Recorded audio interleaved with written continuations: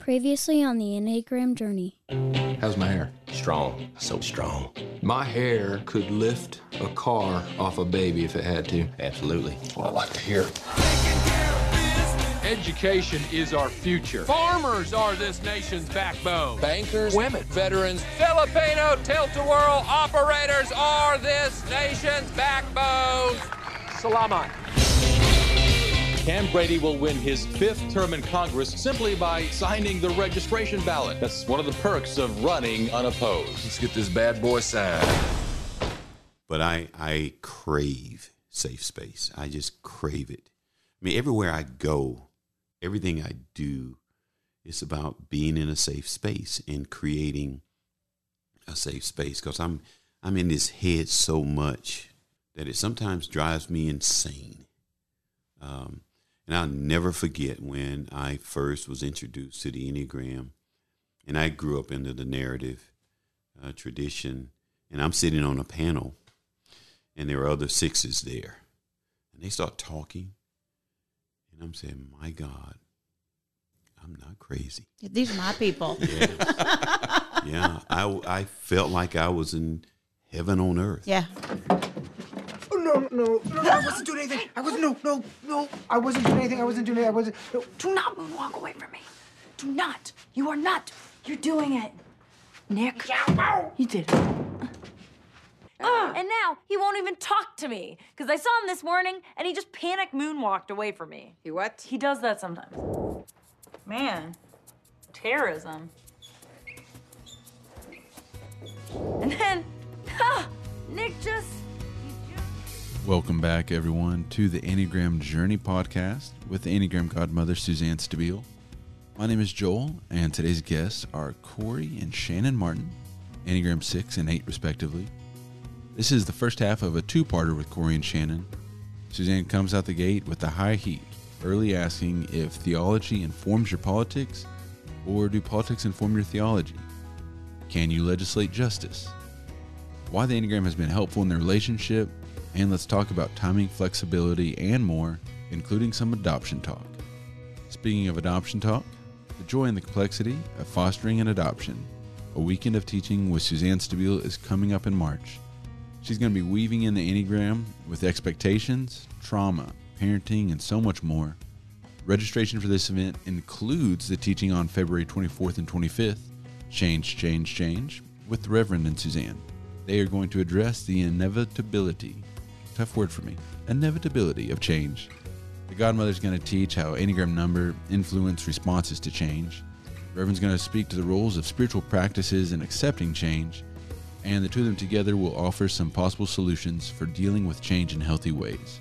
Register today for Change, or register for both when you sign up for the joy and complexity of fostering an adoption.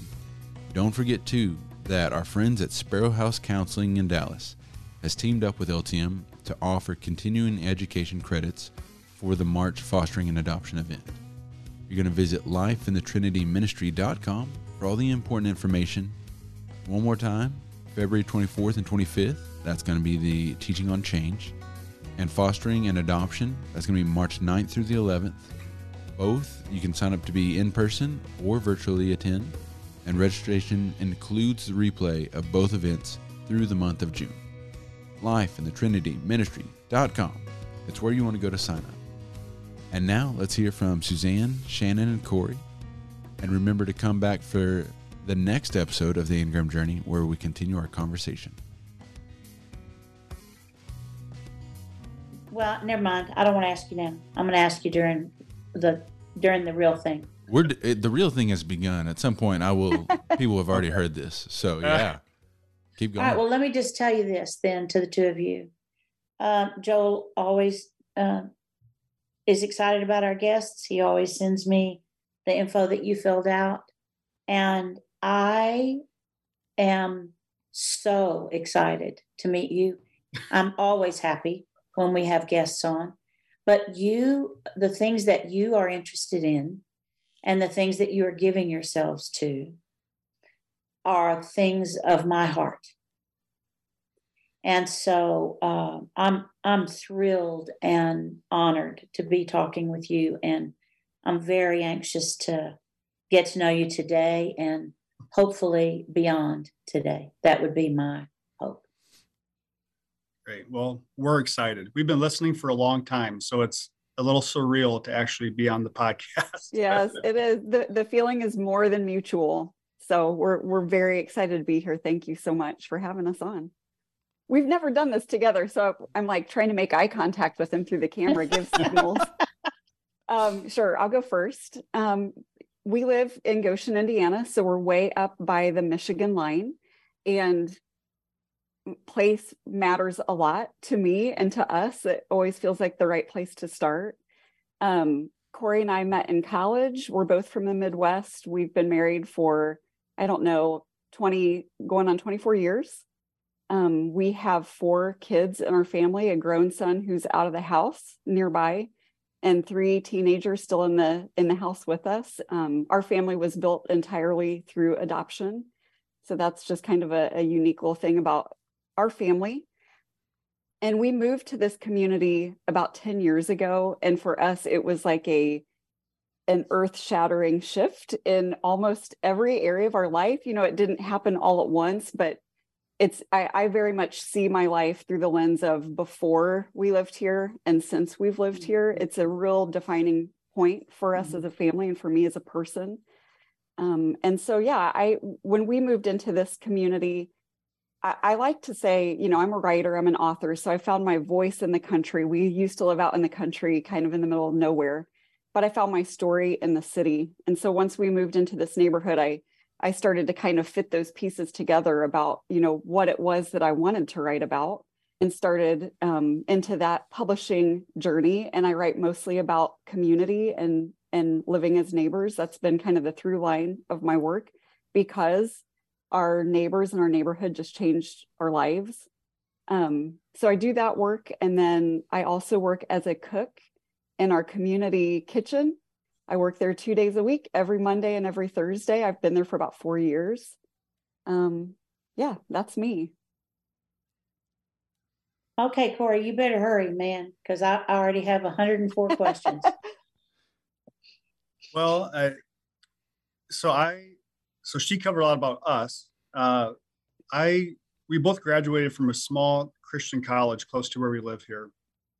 And I majored in theology. And right out of college, it was my fault. We both got sidetracked and stuck in politics for about 10 or 15 years. And so we were out in DC for a while, moved back to this area, still working in politics. But I moved on from there to working for a local alternative high school, faith-based alternative high school, which is where we met our oldest son. He was a student at that high school. And it was through him, his subsequent incarceration, that we started visiting him here at the Elkhart County Jail. And through visiting him, me feeling like it was time for me to move on from the high school I was working at, and the chaplain who had been here for about 28 years retired. Those 3 things all happened at the same time. And so that's what kind of led me here to the jail. I had no experience in jail ministry prior. I didn't even know there was a jail ministry at the jail. Maybe a month before I applied, that's when I knew there was a jail ministry. But Shannan saw that the chaplain had retired, and she saw that there was an opening here at the jail. And she knew I was unhappy at my current job. So she kept trying to push me to apply. And I kept putting it off, thinking I have no qualifications. Even though I wasn't really satisfied where I was comfortable there. I didn't really want to move on and take the risk of something I didn't know. So just to get Shannan to stop bugging me about submitting my application, my resume, I did. And that was 10 years ago, and I'm still here. Atta girl, Shannan. It hasn't been said yet, but let's go ahead and establish Shannon's an 8 on the Enneagram. Cory's a 6. I think we can see that in the story. Yeah. Well, and 8s are so insistent, aren't they? I like that word. Yeah.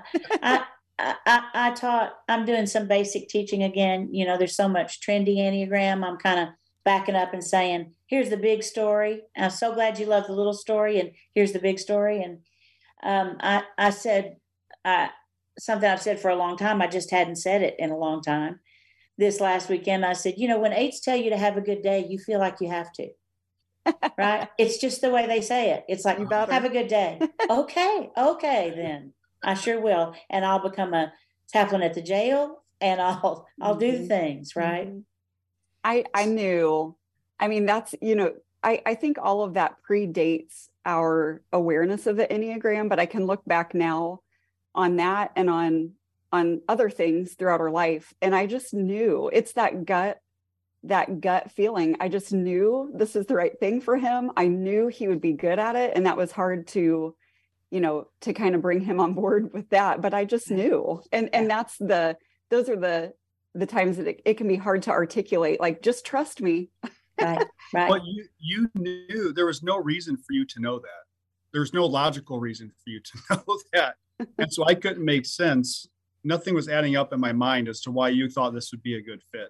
Yeah, he was like passing on the job listing to other friends that he had. Yes. And I was like, that was not the plan here. Like, you need to stick to the plan. Stop doing that, man. Well, your latest podcast, your question and answers for January, you actually had an 8 and a 6. You led the podcast with, there's a question about relationships in 8s and 6s. And so that example that we just gave is a really good example there, and a big difference between me and Shannan. Shannan can walk into any situation, analyze it instantly, know what she thinks about it instantly, and articulate it very well instantly. And I do none of those things instantly. So it took me a long time to get to where she was regarding this. I mean, regarding a lot of things, but this job specifically. I think one of the most important things in relationships with aggressive numbers, with 3s, 7s, and 8s, is they think faster than the rest of us do. And that's literally true. And so if we don't ask them to wait, or if we don't insist that we get some space to catch up, then it worked out well this time. But lots of times we say yes to aggressive numbers about things that are not ours to do. Mm-hmm. And it's because we don't think fast enough to say no. And then we don't have enough energy to stand on no. Yeah. From my perspective also, and my place in the world as a Christian, it sounds to me like Shannan was just a messenger so that you could hear what God was saying. Why don't you do this? And isn't it interesting how often those things are illogical and they don't make any sense? And nothing adds up, to use your language. And the only thing we know to do is, okay, I'll try. Right. Yeah. Before we go any further, there are a couple of things that I want to ask you about. One is, in adopting the children, were any of them siblings? No, not biological. Nope. They all came from, kind of different places, different backgrounds. Our 2 younger boys were both born in South Korea, but they're, different areas, different stories. Yeah. Okay. Well, adoption's just a piece of who I am, actually. And our March event is going to be about the Enneagram and fostering and adopting. So I'm in it knee deep right now. Yeah, I can't wait. Me either. The other thing I want to talk about for a minute, Cory, is you said we got sidetracked by politics or in politics. I can't remember which one you said. Mm-hmm. And I'd like to hear a little more about that. And then I have a question. Maybe derailed is a better word. Yeah. Okay. Well, I was studying theology at this college and had really no interest in politics. I wasn't raised in a political family. I never remember my parents talking about politics. But there was a guy running for Congress while we were at Bethel, and I ended up volunteering in his campaign. Mm-hmm. Well, he ended up winning that seat, and I studied theology because I enjoyed it. It was kind of a hobby. I didn't really want to be a pastor or a youth pastor. I had no idea what I was going to do with this. And so I think part of what led me down the road of politics was it was the path of least resistance, and the opportunity was there. I was kind of interested, and so I did it. And then I got more and more. I mean, the more you're in it, the longer you're in it, the more you get sucked in. It gets harder in some ways to walk away. I mean, that became part of it. It offered, I don't know, good insurance, things like that made it just made it difficult. But I think I was probably, for somebody like myself who doesn't like uncertainty and likes predictability, working for a United States congressman is a terrible job to have because they're up for election every 2 years. Mm-hmm. And the congressional district I worked in was in the top 3 competitive races in the country for the years that I worked in it. Mm. And so, every 2 years, you have no idea if your boss is going to win or lose. Mm-hmm. And so it wasn't a great, looking back, there's some good experiences we had from that. We learned some things. But I also think I was probably pretty unhealthy for the however many years we worked. I mean, I was totally, even when things were going well, I just knew in 2 years, this could all be over. Right. Yeah. Lots of anxiety. Oh my gosh. Yes. Yeah. Yeah. Okay. I have 2 questions for both of you related to that, and you can answer them together or separately. And the first is, do you think your theology informed your politics, or do you think politics informed your theology? And the second is, do you think you can legislate justice? Oh, we're just going right into it. I love this. Cory, do you want to tackle that first? I think at that time, my theology and politics were indistinguishable from each other. Mm-hmm. I don't know that I really would have made a distinction that one informed the other. Yeah. Growing up, if you were a Christian, you were a part of this certain party. And if you were part of this certain party, you were probably a Christian. Mm-hmm. And so one of the hardest things I think for us was to try to disentangle and separate those 2 things. Even though my parents weren't overly political, our whole community, we were raised in a very, a small community. Everybody's very similar to each other. Most people believe the same things. It was a nice, small, tight-knit community. And so I had just never been exposed to Christians who might believe something different than what my community believed politically. Mm-hmm. Mm-hmm. So I don't know that one informed the other necessarily. I just think in my mind growing up, they were almost one and the same. Joe was with the Vincentian Fathers until he was 40. And their 2 years of novitiate in their college was in Perryville, Missouri, which was a small town in the Midwest in Missouri. And every election season, they would be reporting who was winning. And it was always the candidate from one party. And then they would announce literally, the Vincentians, the brothers and the priests and the students are on their way in to vote. The tally will change dramatically when they leave. Mm-hmm. And they were like a community that voted different from the community in general, right? And I too grew up in a small farming and ranching community. And for lots of reasons that had to do with farming and ranching, there was a big voting bloc that voted for one party as opposed to the other because of what the people who lived on the land did, because of place, right? Mm-hmm. Yep. Oh, okay, Shannan. Theology informed politics or the other way around? Yeah, I mean, I would say most of my growing up experience was pretty similar to Cory's, though we didn't grow up near each other. We had very similar upbringings. My family was a little more overtly political, especially, later in my teen years, or that's, when I remember it. Mm-hmm. But Cory described his community of origin as not being overtly political, but I think there was like some assumed politics that was just in the air. And I would say the same for myself. And so that was, I agree with Cory. I don't think I could have even separated the 2. It was just a given. It was assumed. And I went with that. Where Cory was a little more, even when he was working for, these 2 different congressmen and he was feeling that roller coaster and that anxiety, my personality was a little more taken by the excitement of it Yeah. You know, like you just never know what's going to happen, all those things. But that's one of the, that was, when his career path shifted, we were right on the cusp. This would have been when we lived in the farmhouse. We had some like internal rearranging of our, emotional and theological furniture was happening. Like things were shifting inside us in ways we didn't even quite understand. And I think what was really happening was we were starting to try to kind of justify our theology against our politics, and it wasn't really working for us anymore. Yeah. And so, soon after that, he got out of politics. We moved to a new community.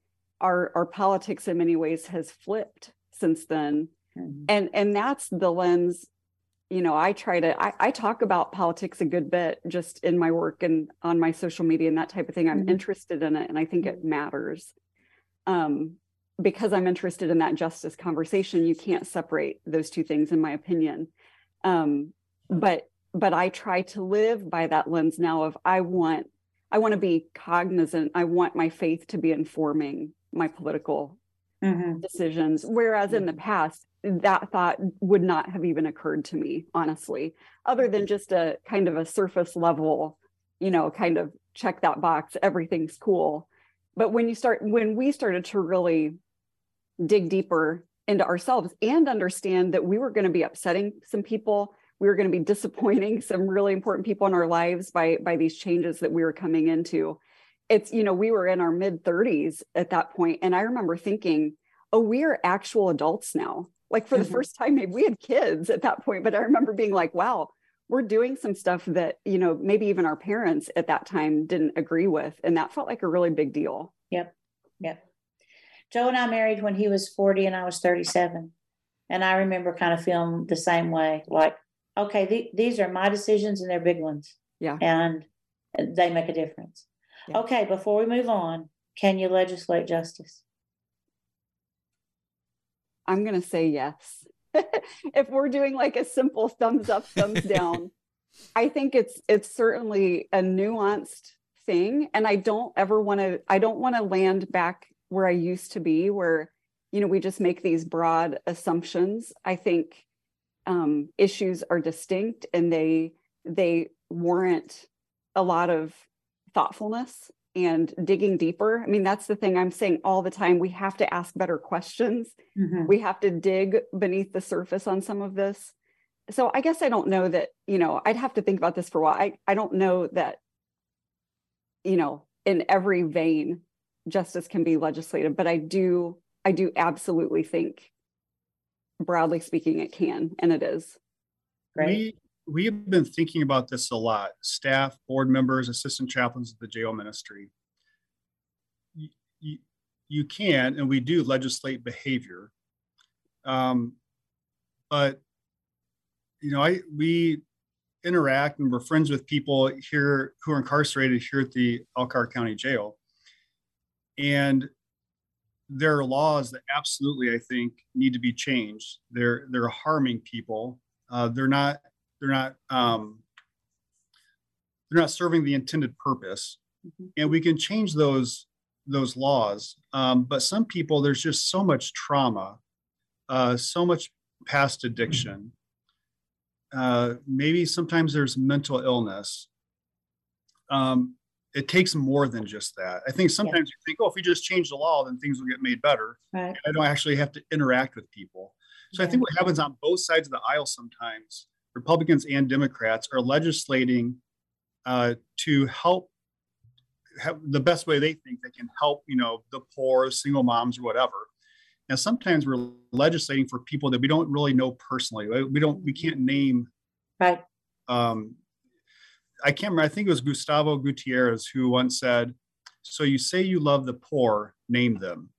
Yep. And so we can say that we're doing all this work for people, but sometimes if we don't know them, we don't find personal stories or relationships with them, our best intentions can actually be harmful. So yes, I think we can legislate stuff. But I think there's the equally important part is we also have to have a church who's willing to be involved, not to try to fix people or to save people, but just to be involved in people's lives and have, so I think we have just as much to learn from the men and women who are incarcerated here at the jail as they have to learn from us about For God, sure. His forgiveness and mercy and goodness. For sure. For sure. And outside of relationship, I'm not sure how much we learn anyway. That's what changed us. When we were in politics, you could not have argued us out of our positions. Right. Then we got to know some people and we thought, oh, some these things that we used to think don't work as well as we thought they should. Yeah. It's interesting because I don't think it's a head trip or a heart trip or a gut trip. I think it comes with balance. And people with boots on the ground, like both of you talking about these things, are answering from all three. Probably not intentionally, but all three centers of intelligence are represented in the wisdom that you're carrying now about these things. It's an interesting conversation because it's something that, there are a whole, Cory and I are a good team, and there are a whole lot of things, as you can imagine, that we just see from different perspectives. Sure. And Cory, because he was involved in politics in a different way than I was, but I would say part of your question, Suzanne, is that legislation can help or move us towards knocking down some unjust systems. And I think, that's something, when people say, well, justice has to come through the changing of hearts. Yeah, that's true. But these systems are still in place. Like, that's where I feel like there is a little bit of that balance. And I think Cory agrees with that. I think he sees some of the futility sometimes, or he can feel a little more jaded than I do. And he'll say to me sometimes, in the past, maybe more than recently, but yeah, you legislate something and then a new group of people comes in and they take it away or they change it, or, it's just it's a constant swirl. Legislation is a beginning point. If we can have that mindset, I totally agree. It's necessary. There are things that need to change, but we can't view that as, okay, we change this law, now our work is done. That's right. Yep. Agreed. And, Cory, to your defense over here in your non-aggressive thinking place that is also part of me, I would say that eights believe that they can shape the world according to their image of how it should be. And thank goodness they do, because that puts impetus behind the things that the rest of us want to do. Mm-hmm. But it leaves us without that much surety. I don't think that's a word. Optimism, I don't want to use. Conviction. It leaves us without that much conviction that if we do these 12 things, this is going to be what the world's going to look like. Mm-hmm. And vision is different for 2s and 6s. And we're not, by nature, big picture thinkers.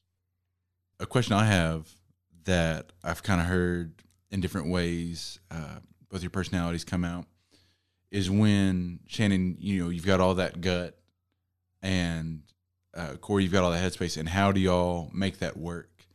Suzanne said earlier, you've got the job at the jail, and that one worked out. But then there's so many times, like the question, that's not from the previous podcast, that wasn't just like a one-off question we get about 6 and 8, but y'all are, not only do y'all make it work, y'all really make it work.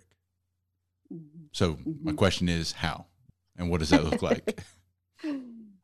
Well, last night we had a circumstance where he didn't make it work very well. a circumstance. Is that what we're calling it?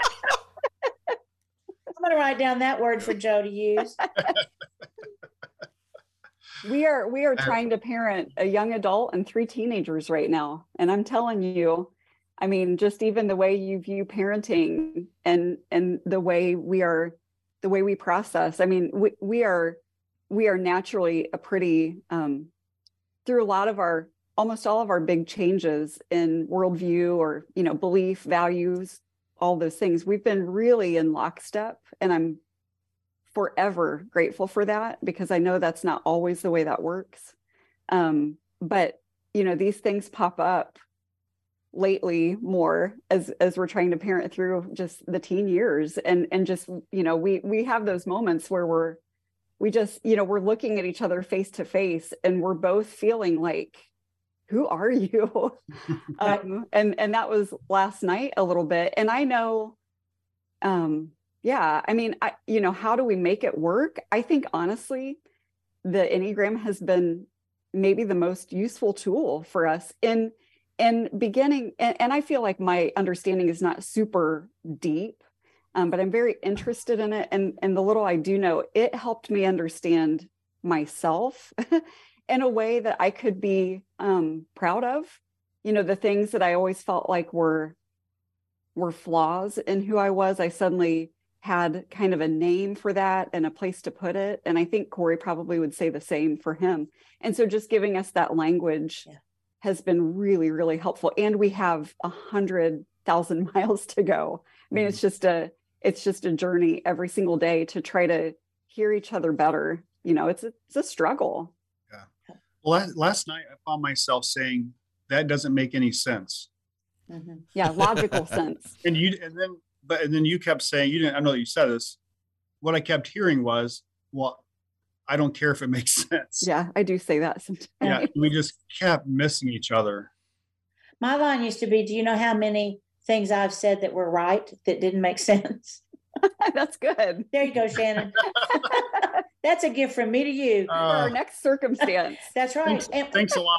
Yeah. Well, when Joe and I found ourselves in a circumstance regarding the children, we learned somewhere along the way, parenting our four, to look at each other in a moment that could go either way, where you could keep this up or you could stop. And our line, essentially our way of saying uncle, was to say, the children are winning. We have to stop this. Right. That's a good word. As soon as we realigned ourselves with each other, then we were able to, move beyond the circumstance. I think that's where we've seen growth, even in recent years, is just really understanding the value and trying to come together. And those were some of the conversations we were having last night was, we want to be unified in some way.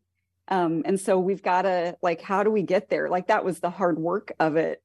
But there have been times for sure that we didn't even care about, coming together in a solution. It was just, butting heads and, me being aggressive and Cory withdrawing and, all the things that happen. But to be able to say, we went to bed last night. We're kind of night owls. We go to bed late. And I remember just going into bed last night and just knowing that medium big thing happened. Yeah. And we are okay. We're okay. We talked through it. I just see us getting healthier in some of those ways. And it's awesome. It's just really, I'm grateful. Yeah. I thought the Enneagram was kind of like legislation. It's a good start. It's knowing our numbers is helpful, but knowing our numbers didn't fix everything. Right. So it provided us a starting point to then analyze and work through stuff. And we didn't have that starting point before. And so it felt like we never even started. We weren't able to even start working on things. Right. Well, and two things I would say about that. And one is that, somehow talking about numbers depersonalizes what you're saying. Mm-hmm. It's just different than using a name or you do this or that. It's really lovely in that sense. I think that's part of its mystical nature, maybe. Mm-hmm. One of the little tricks I'll hand you that I've been using for, 3 or 4 years now. Laura Addis, who works with us but lives in Asheville, North Carolina, and her husband decided that they would get a pet. But the process was that her husband, Tate, wanted a pig. Like a pet pig that lives in the house, pig. And his name is Virgil, and he does now, by the way. And Laura was opposed to it. We'd talk about it when we were somewhere on the road, and she was just, I don't want to do this. And she insisted that he go work at the pig farm as a volunteer to make sure that he really wanted that. All the things happened. And then all of a sudden they were getting a pig. And I said, well, how'd you get here? And she said, He wants a pig more than I don't want one. Mm-hmm. Yeah. And I've used that language so many times in my head in a disagreement or a circumstance with Joe, thinking, you want this more than I don't want it. Yeah. Or I want this equally, right? And it's been very helpful to me. Yeah. Very, very helpful.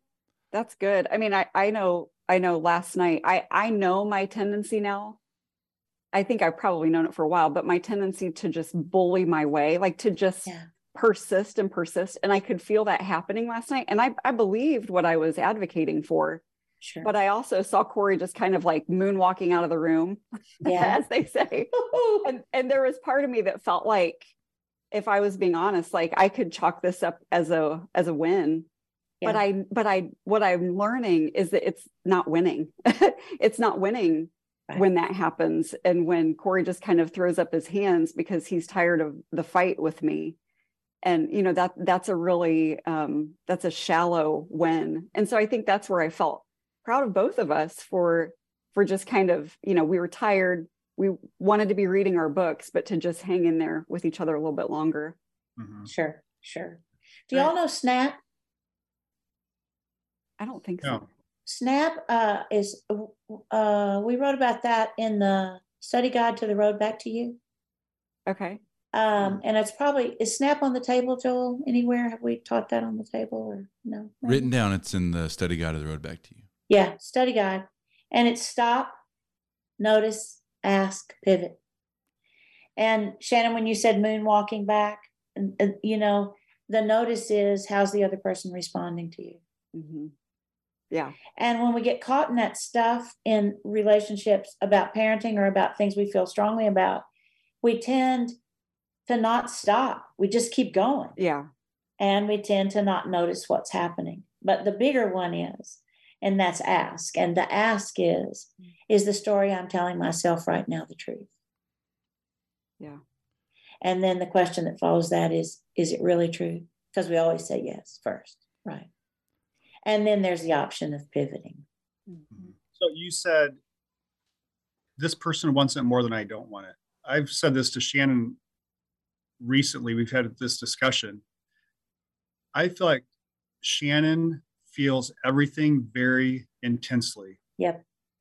And what I would, some things, I'm like, I just don't, even I would say some small things. She just feels it all very intensely. Sure. And has big opinions about it. Yeah.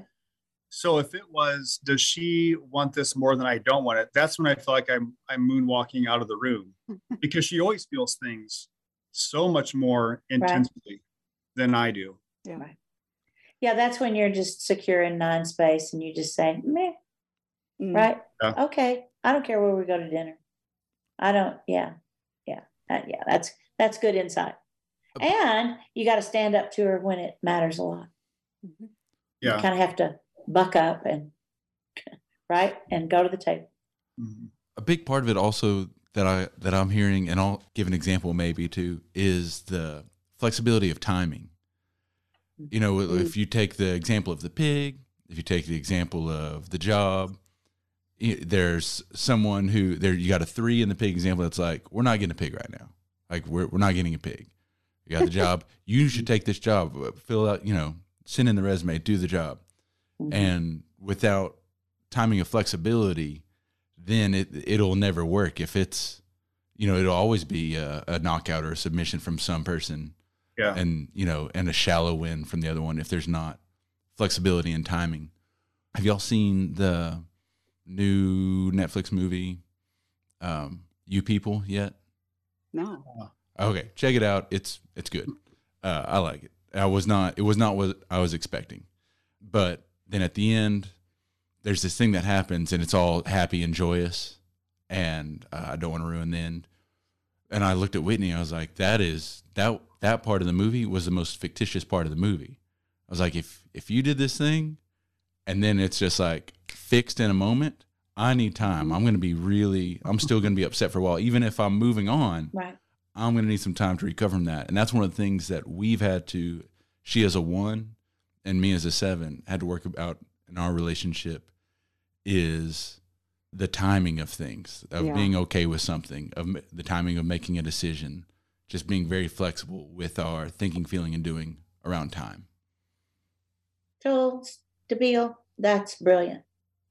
I've never heard you talk about flexibility. Oh, you're giving yourself some credit.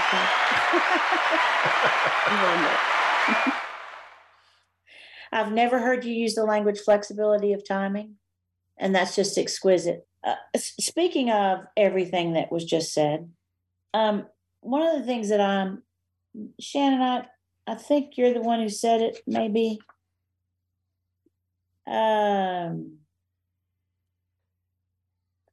These days, I say very little about adoption publicly. I get that, but I'm in a position where I need to say a lot of things about adoption publicly, and so I don't want to make assumptions about what you're saying there in the work you filled out for us, or about what that means. But I do want to ask if this fits. Because of what you wrote and my thinking about it for the last 36 hours, I decided early this morning that I'm going to start using the language in my discussion and teaching about fostering and adoption, fairy tale adoption. Our youngest son is gay and married, and they are adopting out of the foster system. And I would say that my adoption until I was 50 in the story, till I was 50 years old, is pretty much a fairy tale, but it's unusual. And I know that. And I think we've done a terrible disservice to the children, to the parents, by acting like this is going to be the most wonderful thing. It's going to complete your life, child or parent. It's going to make everything so great. You're doing this thing for God, and God's going to reward you and bless you and all your efforts. All of that is just not true. And I might add, it's equally not true in having children that are biological children. I have no idea where the divide happened, where we just stopped talking in circles where there's fostering and adoption about the challenges of biological children, right? And it is a very messy subject that I think is surrounded by inaccuracy and promises that are irresponsible. And I just said some very strong things. And I would love to hear the two of you respond, and feel free to say, no, that's not what I meant at all, and you're just wrong. No, I wrote that on the paperwork because, I knew it was, I knew you would be a place I was more comfortable than normal having the conversation. So I kind of brought it up, but with a little bit of boundary, maybe, that I do feel I said too much when my kids were little. And that's a common refrain, for somebody who has a bit of a public life or a public following. I have some regrets around that. And I've just, especially as these kids they're getting older, that changes the dynamics a little bit. I've just come to see what you just shared, Suzanne, as when you said that you have a lot to say about it. I'm very grateful for that, because I'm asked to talk about it. I'm asked sometimes to speak at adoption conferences, and I almost always say no.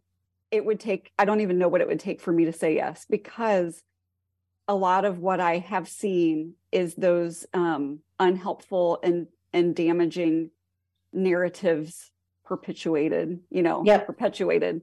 And come and speak at our conference, you're a person people know, but we're not representing the triad. You know, we're not hearing from birth moms. We're not hearing from adult adoptees. We're not hearing the hard parts or the true parts right.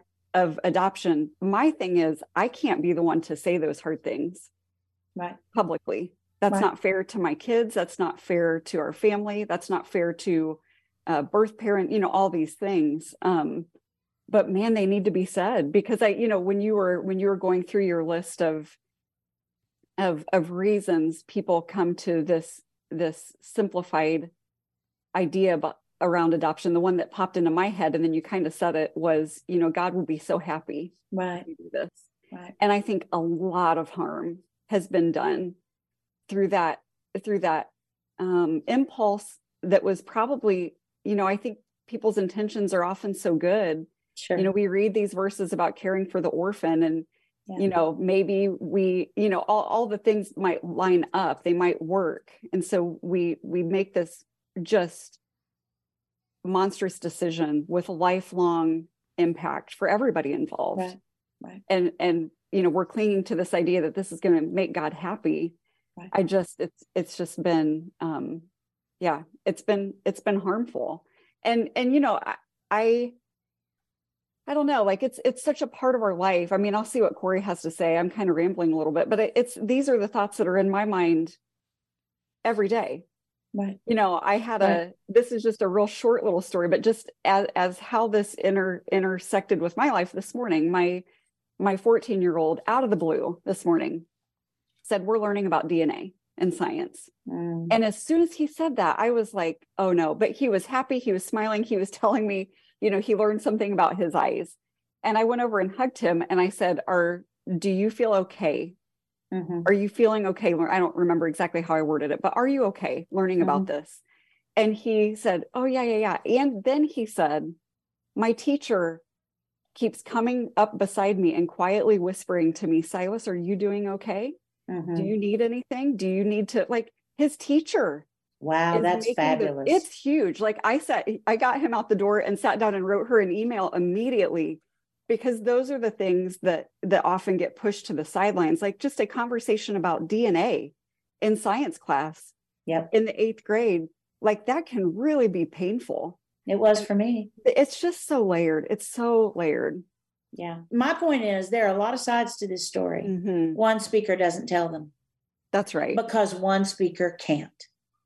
I would say if we're hearing just a rosy view of adoption, we are not hearing enough. We're not hearing enough of the story. We're not hearing enough voices. I mean, and for my family, my kids were all transracially adopted. That's another whole layer in there that we've just, as a culture, as a country, whatever, we've done a big disservice in how we're addressing that. Are they all Korean? No, but our 2 younger boys are. Calvin is Korean. Silas was born in Korea, but he is half Bengal. Yeah, Indian. Ruby is biracial, born domestically. And then our big kid, who just turned 29, is Black and from the Midwest area. Wow. All of that. And then the last words are, and from the Midwest. That's fascinating. Okay, Cory, I know I got to talking and interrupted the whole train of thought. I'm so sorry. And I hope we can get back there for you. So Shannan told a story about Silas's teacher being very sensitive to this. I just recently became interested in doing stuff on ancestry.com. And what I've learned through some of that is I'm still can be pretty obtuse and ignorant about how it didn't even cross my mind that of how this would affect the kids until Shannan brought it up to me. She's like, you just might want to be sensitive when Calvin's peeking over your shoulder, how he's going to perceive all of this. So I feel like I went into adoption completely ignorant, probably thinking all adoptions were fairy tale adoptions. I feel like I've come a long way, but I mean, this just happened a few weeks ago and it's it's kind of a shocking moment to me to think, oh, I still, our kids are 17, 16, and 14, and I'm still, this obvious thing that should have been obvious didn't even cross my mind as I was working on this ancestry project.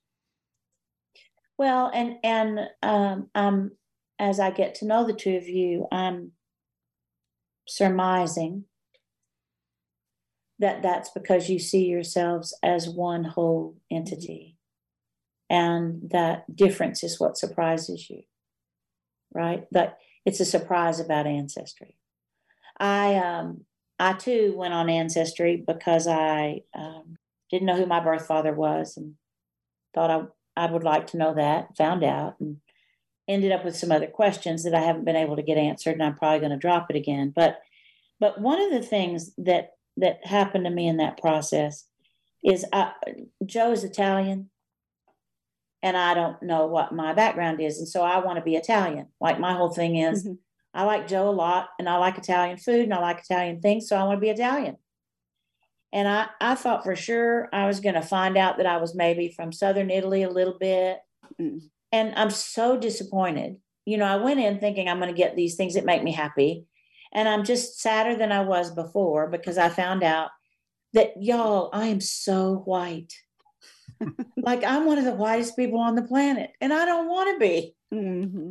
And there's not a thing I can do about that either. It's I told her she didn't have to go to ancestry.com to figure that out. Know how white I was. Yeah, unbelievably. I mean, that's funny. I've got it? Don't encourage him. Why do we, and I'll say we, because, so if we're doing Suzanne's adopted, y'all did adopt. I've got my stuff with, like, biological father, and then we've got a mixed family with Whitney's son Jace from previous marriage, and all, so mixed there with that. And same deal where I was like, when I met him, I was like, I have a son now. This is going to be great. I had two girls before, and then Whitney and I made another girl. So, oh my gosh, here it is. And of course, it wasn't a fairy tale, and no relationship is ever a fairy tale. And why do y'all think it is that so many people go into this adoptive relationship thinking it's going to be a fairy tale, like, really and truly? Yeah. I mean, I would say because, at least within the Christian culture, we're being told God wants us to do this. Yeah. And there's that natural leap that we make. It's like the prosperity gospel of fill in the blank. Do this, and then your life will be blessed and everything will be easy. And, and I just don't, like you're saying, Joel, I don't know that many, I don't have biological kids, but I imagine that most parenting relationships just feel pretty hard a lot of the time. And we don't question that. But I think when we get this kind of twisted and we feel like, oh, this is something that God wants me to do, I'm going to do it. I want to feel like a good Christian. I want to, whatever. We attach this extra expectation that means it's going to be easy, because I'm getting a little ramped up. Oh, good. I'm coming with you. Because we are obsessed, like the American church is obsessed with comfort and with ease and with blessing, whatever that might mean for us. We believe that God has promised us comfort, and that just couldn't be further from the truth. And we don't know what to do with that. And so, I know everybody's story is different, and it's complex and complicated. And I'm not speaking to anyone's story, including my own, in the particulars, but I think it's that unhealthy expectation that just can't be met. And on top of, all the trauma involved. And yeah, I won't say too much about that, I guess, but I just think it's very, very complicated, and we oversimplify it to our detriment. Yeah, I think we all maybe run the risk of just thinking too highly of ourselves. And so we think, oh, I wish I hadn't let you talk. What a blessing I'm going to be to this person. Or, even in jail ministry, what a blessing I'm going to be to the people incarcerated here. And it shuts us, I don't know, it sets false expectations, because then we're disappointed or frustrated or angry when they aren't grateful for when they're human. Right. And then again, here's the jail ministry, we shut ourselves off from thinking that we have anything to learn from them, because we think we're just here to supply all the answers and to save people. I don't know if you can see this at the bottom of my notes. Can you see that? What have you learned from the ministry? Oh. So I'm going to get to that in 1 second, because that's obviously one of my questions. Yeah. What I want to say too, though, is there are so many couples and single adults who have wanted children who can't have them for whatever reason, who believe that adoption is going to complete 2 lives, at least 2, maybe 3, right? Our life, my life, the child's life, like that sounds like such a good thing. Yeah. And it can be a really wonderful experience if you can enter into it honestly and be honest about it when you're in it. And it's I appreciate that you framed it in that way. That's when these conversations happen, I kind of hold my breath, like, oh, where's this going to go? And I appreciate where that went. I appreciate that, because I do think, the reality is, and people have different thoughts about this, but the reality is, as of right now, adoption is still necessary to some extent. There are still kids who need families, who deserve families. But I think even just reframing adoption as kids need families versus parents want or need kids is a really important and meaningful shift. Right. And I can't claim, Cory said we came into this with a lot of ignorance, and that's true. And I want to always be honest about that. But we've tried hard. I've committed over the past several years to, I've stacked my social media, who I'm following, with adult adoptees, people who say hard and uncomfortable things about adoption, birth parents, because I recognize that was a blind spot in my own perspective. And we just keep trying to make space for our kids to not have to choose, and the, affection and love and emotions and sadness. And like, that's all I know to do. That's all I know to do, is to keep my arms open and to just keep making space for all of it. Right. Exactly. And having a safe, I have letters on my wall that I got from the hardware store, Ace Hardware. They're vinyl letters. People say, if I ever show a picture of it on Instagram, people say, where did you get that? Like, well, it costs $3 at the hardware store. And I put feel safe and feel loved in a moment of absolute, I put it there for me. I mean, 8 years ago, 9 years ago, thinking, I just need this right here. This is my only job, my only job. When my kids go to bed at night, did they feel safe? Did they feel loved? That is all that matters. And I put that reminder there for me.